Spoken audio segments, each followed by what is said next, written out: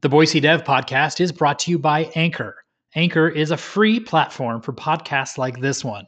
It allows you to record and edit your podcast right from your phone or computer. You can even add in songs from Spotify to help spice up those episodes.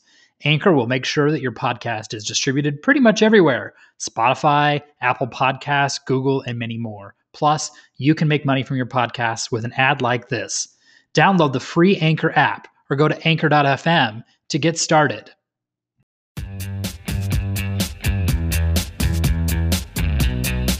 You are listening to the Boise Dev Podcast.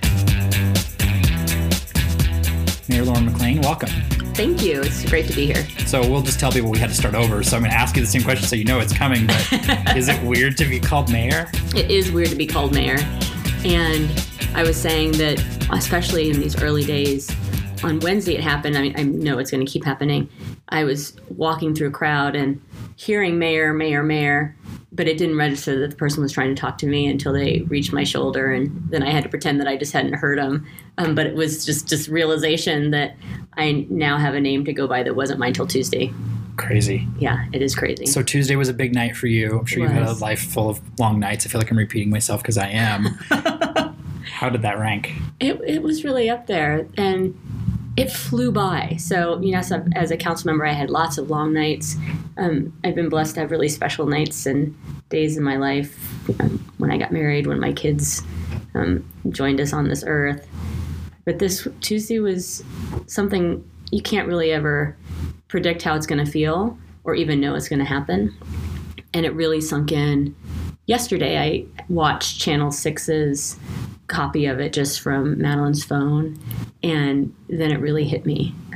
What had happened, the crowd that was there, all these things that I hadn't fully taken in that moment when I was being sworn in by my friend Judge Dan Steckel. Packed house, right? Packed house. I don't think I've ever seen that room full, and I've seen it full. Well, maybe you have, but I've seen it full, but not like that. But you know, I'm short, so also I can't see the extent of everything because for once we weren't on the dais, I was down on the ground. Right.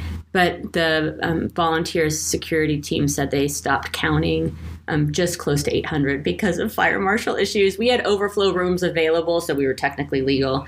But it was a crowd, and I think it stunned everybody in the room that night. Yeah, it surprised me. I mean, your predecessor opened up by saying, "Fire marshal be damned," right? Right. You guys, I guess, had the authority to do that evening. And it was really cool, actually, to look out and see so many people from so many different walks of life, political persuasions, different neighborhoods. It was truly a city event, which was really special to me. I'm really grateful for the people that took the time to join us.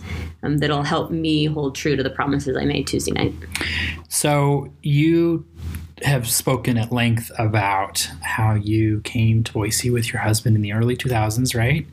1999, 98. Okay. 98. And how you chose Boise. I'm curious to know why you guys chose Boise and maybe where else you looked. So I say we chose Boise, but so many people will say to me, Boise chose you. Mm. We were so lucky to get a happenstance call with a job interview and to be like, oh, what the heck, let's take a free trip. Not what you're supposed to do, but we were kids and we wanted to go on an adventure, never thinking that it would be real. We'd planned to move to Seattle. My husband was negotiating with a tech company, and I had applied to law schools all over the West, and that's where we decided to land. But coming here was, again, like I said, I wasn't taking it seriously, but as we landed, I was actually reading Angle of Repose because I'd worked for a summer in Montana and then went back east and just tried to keep connected to the West in some way. And so I would read Charlie Wilkinson, an attorney and professor at Colorado Boulder, and Wallace Stegner, and anybody else that I could pick up just to keep me tied to the West. And was reading Angle of Repose. I had no idea there was a whole Boise section. And on our second flight, had turned the page, and suddenly I was reading about their arrival in Boise. Of course, I didn't know as I was landing that I was flying over the places that family had settled and the dam that they had helped make true and real. But it was an interesting way to approach the city. And then as I landed, to see the hills and the landscape just really drew me in.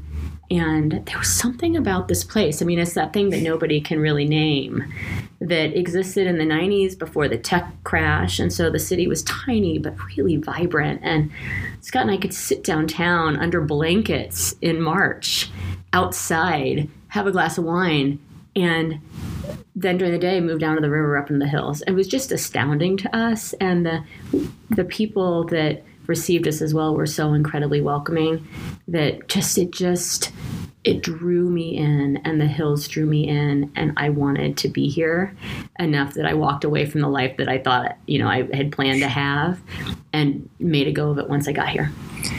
So you talk about that thing that those of us who were rarely now born here chose to stay and draws people in. Those things are, I think a lot of people have started to feel under threat. And we're growing so fast because people do come in and they see how amazing this place is at an accelerating rate. And you're talking about that a lot. In 4 years, when it's time to go through this all again, I'm sure you're like, hey, buddy, it's day 4. Can we hold off on the 4 years talk? But what do you think people will say about your first 4 years in this job?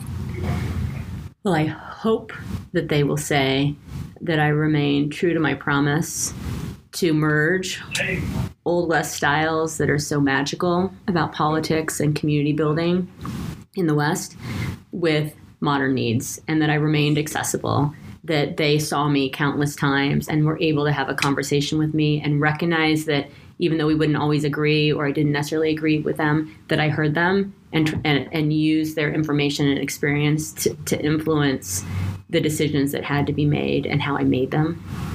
I really believe that we have to make progress regionally from a relational perspective to tackle transit. So I said throughout the campaign, I'll say today, I want to be able to say to the public, here is our actionable plan. And the leaders in this valley agree that we have to roll up our sleeves together and make it happen.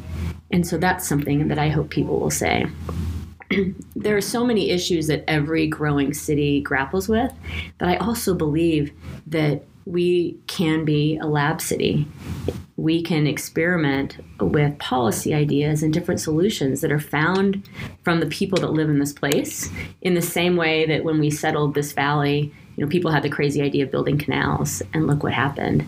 And so I also want people to be able to say that they participated in trying some new things, that we still have far to go to address growth, because I imagine we'll continue to grow, but that they can pinpoint that, yes, Lauren heard and worked on this affordability piece. Yes, she has built the relationships necessary to impact transit in the long run.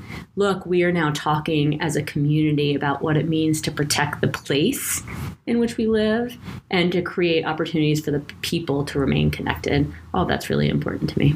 How do you get there? The city of Boise and the city of Meridian, as I say a lot, people are probably tired of hearing me say this, they're not two cities anymore in a physical way. They are politically, but it's kind of one invisible border, and Kuna and Star and all these communities are kind of growing into a blob, and that's just Ada County. Right.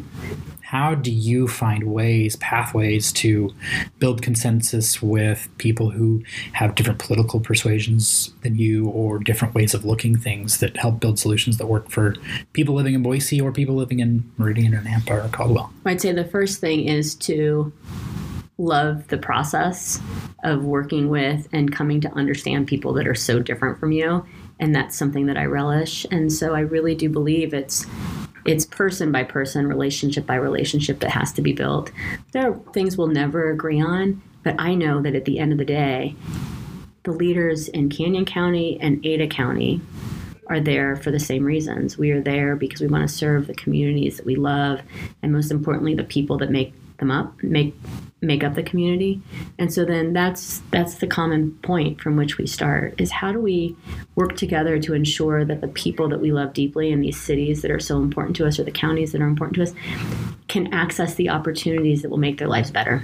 Right. And we might believe from a policy perspective that you do that different ways, or that government has different roles in life and civic community. but we all, I believe, agree that we're here to serve our people. So let's start from there and start to talk about what that means in the long run for this region. So I asked for questions from the Boise Dev Facebook group because I always try and be focused on what the readers want me to talk about, not what I think is important. And there was 140, I think. And Rebecca Arnold weighed in, as she does actually quite a bit in there. She weighs in on your page. Yeah. And she said that you two had met. And she said, and I should have written this down, but something to the effect of, we both work for you, meaning the public, and we owe it to you to get along. Can you talk to me about what that meeting was like and what you hope to achieve in working with the Highway District? Sure. That meeting was really fun. I enjoyed getting to know Rebecca on a personal level. And she was in the room Tuesday, right? She was in the room Tuesday, right. And we had met before that. And it was funny, we were meeting, and I guess from the entrance of the establishment, people could see me, but couldn't see her. And I realized this as people started showing up to eat and came over, and then would turn the corner and see her, and their eyes would just their bodies and their eyes would just kind of move open. And the first time it surprised me, and then after that it just became really funny to see it happen every single time. But no, I really enjoyed the time because we did what you have to do if you're going to have a relationship, which is just get to know each other. We didn't jump into business. I know that when we jump into business, and I said to her that night, the same thing that she posted online, is that, we owe it to each other and to the community, most importantly, to work well together. There are things that she and I will always disagree on, but if we don't have that foundation of a relationship, ability to pick up the phone, and most importantly, respect for each other, we'll get nowhere. And so that evening for me was the beginning of that, and really enjoyed it and look forward to more. And it's not just Commissioner Arnold that has to be done with. On Tuesday, I'll be meeting with people at the State House. We are starting to build out my calendar where I'm meeting with leaders regionally because we need to do it all to signal that I recognize that our city's success really hinges on the region's success. And it's my job to work with the structures and the leaders that have been selected by the public to move our city forward. So some of those questions, and they run the gamut, but there are a lot of the things that you would probably expect and some of the things that were talked about during the campaign. But I have started to sense a want for specifics. And that's the difference between campaigning and governing, right? People wanted specifics during the campaign, right? Too. I gave a lot of specifics because so many people were like, you don't have any specifics. And I'd say, here you go. So I'm going to just start... I'm going to start a little randomly here. Sure. And let's talk about the thing that I find endlessly fascinating, and that is the Urban Renewal Agency here. Okay. They are not going to have their election for their yearly board seats on Monday. They've deferred that to February. You don't have any of people you picked on that board, although you voted for many of them as in your role as council president. Right. What do you see that relationship looking like going forward, knowing that there may be some political challenges? And what do you hope that the city and CCDC can do going forward that maybe has been different than what's been done in the past? Sure. I really appreciate that the leadership of the CCDC board held off their elections, and we're meeting with the leadership in the next week or two, I think. That's being ironed out schedule-wise now. And there are positions that are open. And so I'm starting to have conversations about what the right person to be on that committee looks like. So just because that is, at least in my world, news, are you looking at within the current 7 there's open, or are you looking at going back to the 9? That's what we're trying to determine, whether should we go to 9 that are allowed, or look at the 7. There will be an opening in May, and there maybe some others. Some others. And so it's important to me that the city and the Urban Renewal District work well together, that if dollars are being spent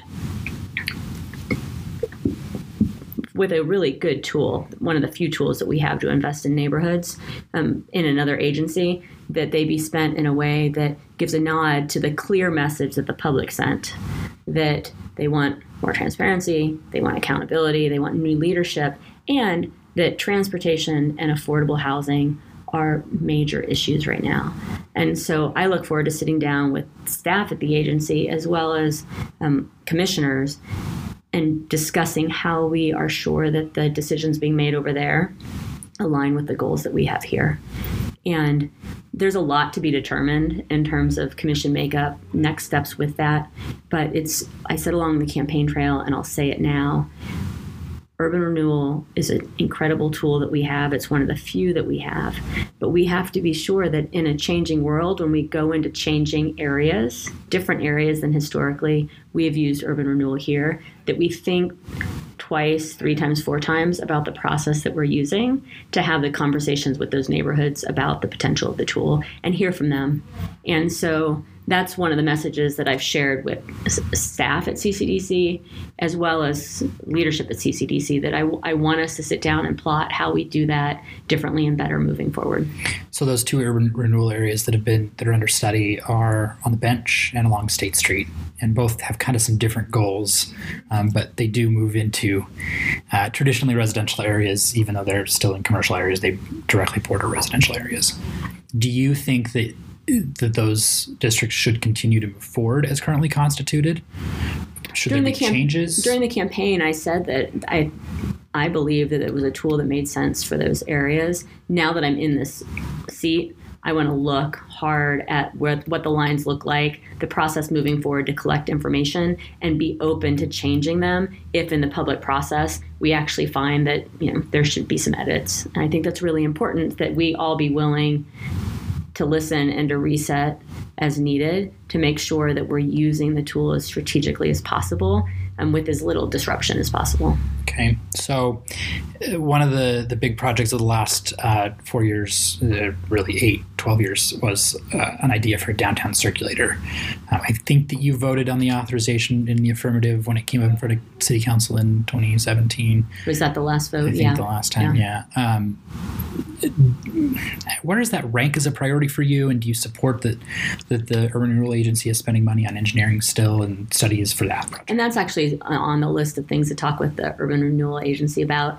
I think that we have an incredible opportunity, because it took so long to move forward on that process, to look at the new ways of moving people. And we can save a lot of money and likely have the same outcome by looking at trackless trams, rubber wheels, what have you, to move people. It is so important that we move people in different ways throughout our downtown. We get people out of the cars onto the sidewalks, but make it possible for them to move further when they need to. But I don't think it requires necessarily the amount of money that would be invested in track. Because by the time we get to that point, with the world changing as quickly as she's changing, I would expect that there'd be a whole bunch of other technological options for us to look at. And so really want to explore those again. Do you worry about that pace of change? I was looking at the State Street corridor yesterday and the information that VRT had out, and the thing they highlighted is the 2011 T-TOP, which I'm not going to get into that acronym, but it's a study from 2011, and I'm like, it's 2020, that's 9 years old. And are we still using assumptions that are old in a growing valley? How do you stay ahead of that when we're growing so fast that these plans kind of start to date? It's really hard to stay ahead of that. I would say the fundamentals of the plans, if they were good fundamentals, don't change, in the same way that like a liberal arts education will never change. Like, you got the fundamentals and you can evolve with the world. So if we know that we have many, many people moving from Middleton all the way into Boise on State Street, I believe the governor talks about this, right? Because he does it. Yeah. And I believe you can't like widen your way out of the problem. And so if we know that from 2011, there's so many more people, we're moving people in. They are choosing to live in different communities, need to access their jobs. That traffic flow impacts their quality of life, the businesses on State Street, what have you. Those fundamentals won't change. And so then it's on us to be thinking, 20, 30, 40 years ahead of, okay, we find ourselves in a very different world than we were in 2011 in terms of what's out there as potential usage for moving people. So then what do we think that looks like, and how do we design and spend money to try to help us get there? I mean, we saw it before, right? Like 100 years ago, who would have guessed that there'd suddenly be all these cars on the roads when there were streetcars? And the infrastructure changed quickly then. Now we're saying that we need to change that infrastructure again. And the world's changing at a much faster pace. So we have to, in some ways, think creatively, maybe make some mistakes in terms of expectations in the future, but do the best that we can to imagine the infrastructure that serves the fundamentals that I believe won't change. How do you work with the state leadership on that? Governor Little has kind of pried the door open. He did it with me when I talked to him last year. He did it last week with the AP to local option. And he's very careful. But I kind of, even in the state of the state, I kind of get the sense he's thinking that maybe there's a way that we can do local option statewide, raise everybody's tax and let the local municipalities dictate where those funds go. Do you have a sense that that's possible? Do you think that there's any change there for that as a fundamental or as a funding mechanism? You know, for 20 years, and 16 in particular, the city attempted to get local option taxing authority. And it's something that we need in the long run to be able to fund the infrastructure that matches a growing city and valley. We have to do it in different ways. And so I do believe that there's an opening there. I'm meeting with the governor on Tuesday as a get-to-know-you meeting, not with a specific ask, because it's important first that we lay the foundation for relationships. But regionally, if regionally leaders can say, yes, this is necessary to make it possible for us to serve the public.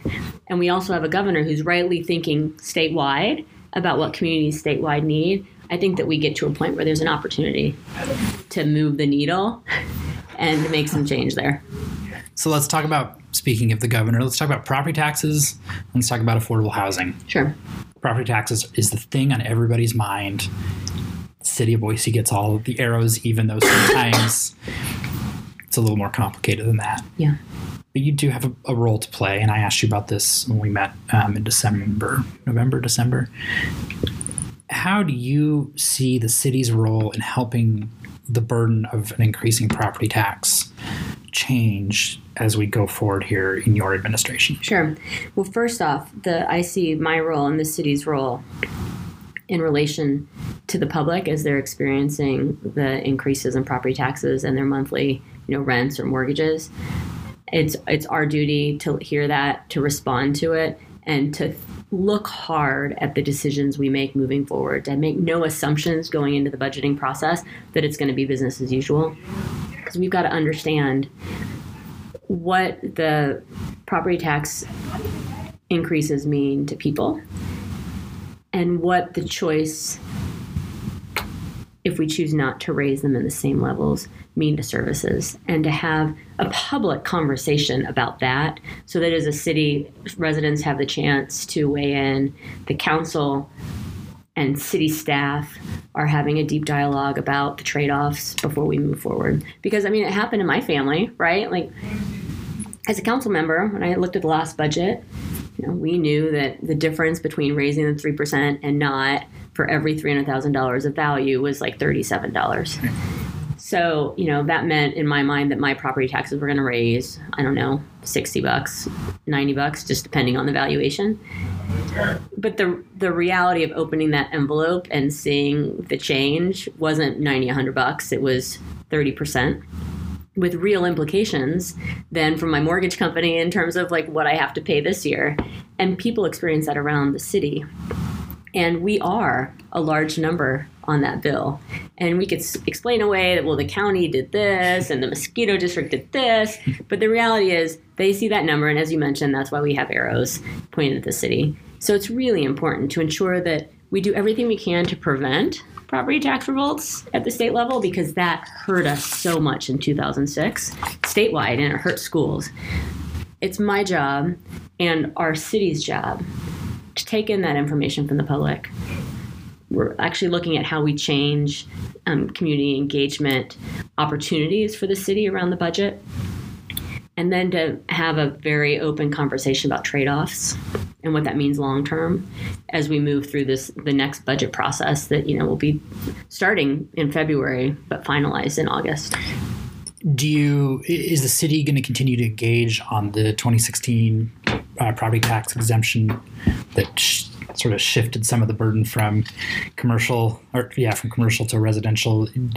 There's talk at the State House. Yeah, it's really important. Last year, as council president with Elaine Clegg, she and I organized council members around the state to share information with the legislature, because when that shift happened, it was only really impacting Boise at the time, and now it's impacting cities around the state.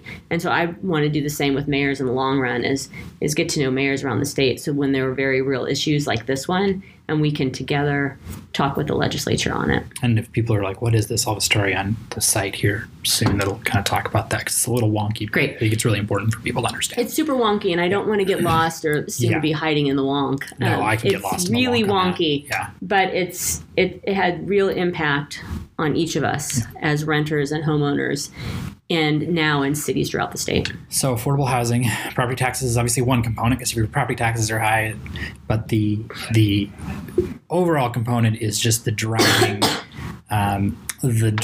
force of this economy, and it's growing so fast, but a lot of people are moving here and driving those values up. And a lot of things have been talked about and tried, and there's a few things that are in place, but where do you want to put your chips going forward to really put the shoulder to the wheel on helping the affordable housing issue? Yeah, and it's an issue that's impacting cities around the country, as I've continued to say. But this is what gets to where I'm really optimistic that we are a smaller city and could potentially bring some solutions to scale.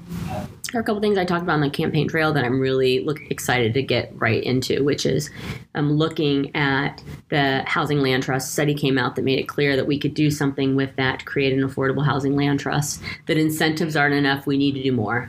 And I see a housing land trust as something that is key to that. We, as a city, leverage the land that we have to create spaces for affordable housing providers to build housing and create neighborhoods. That's key to me, is creating neighborhoods. And so I'll have an announcement soon about some additional funds that will go into that housing land trust.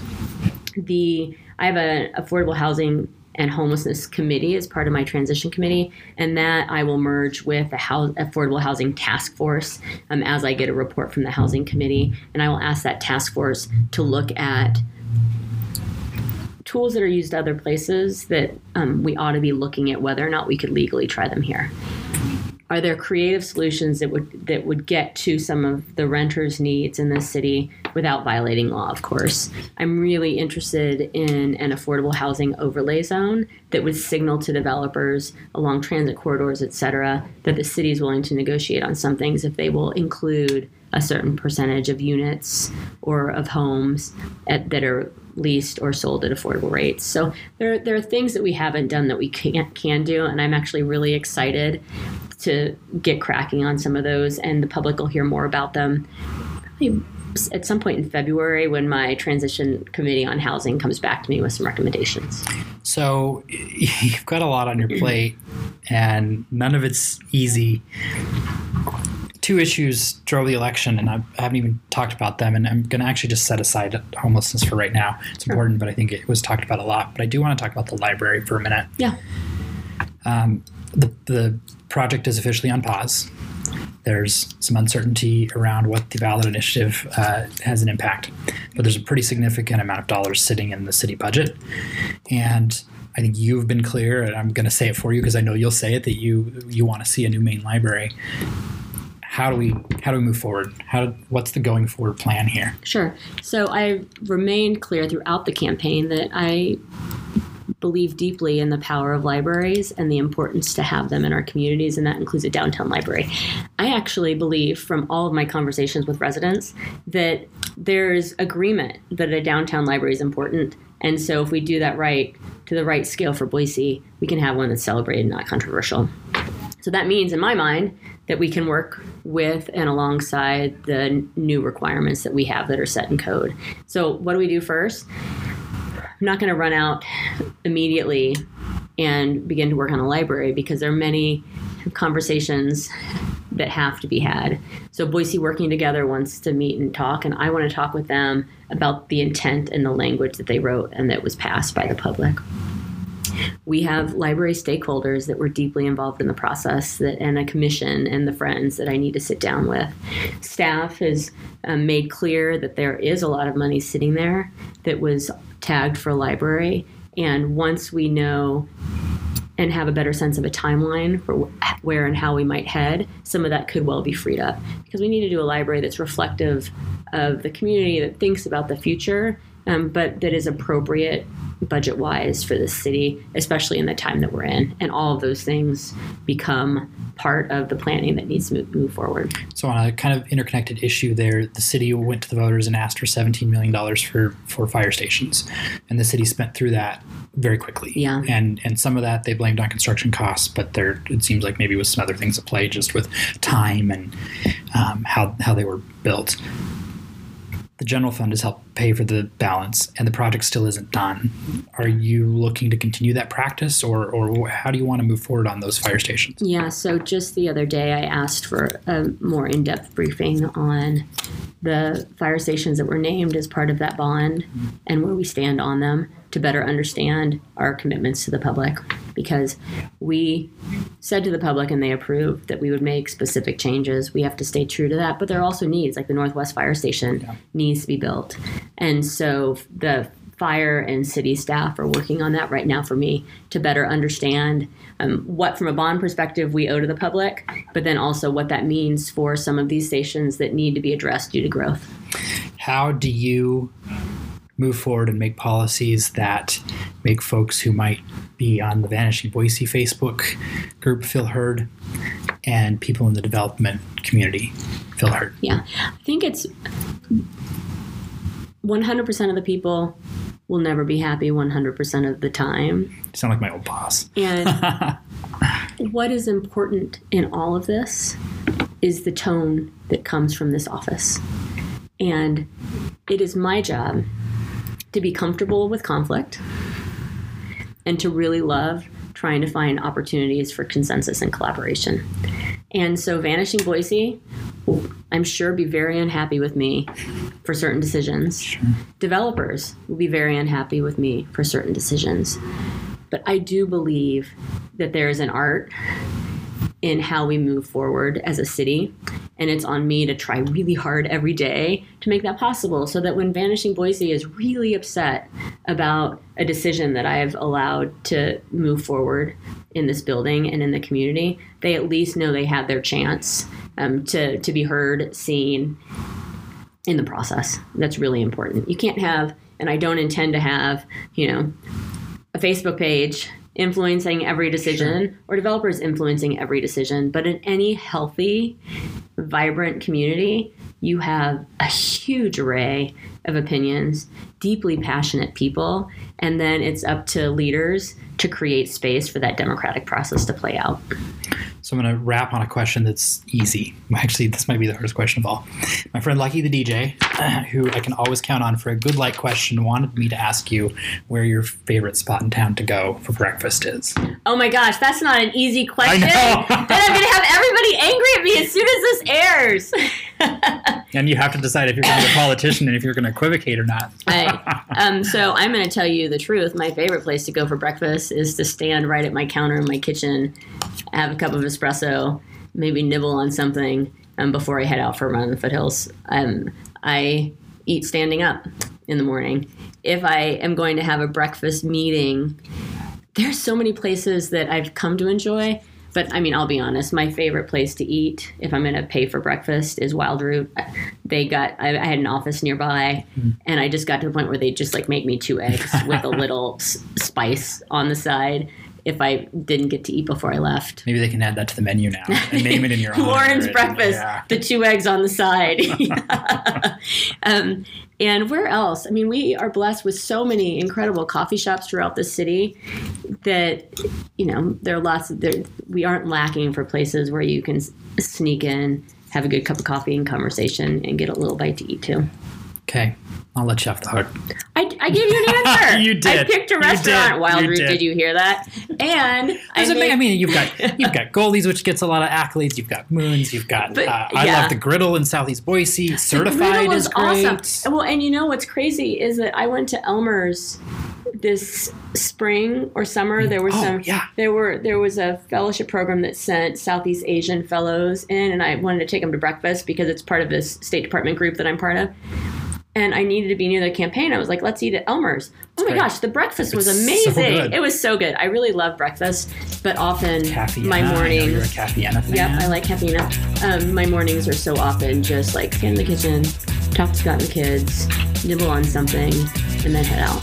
And then I get here and to my other offices and I walk around with a tin of nuts because I'm hungry. So It's like a metaphor.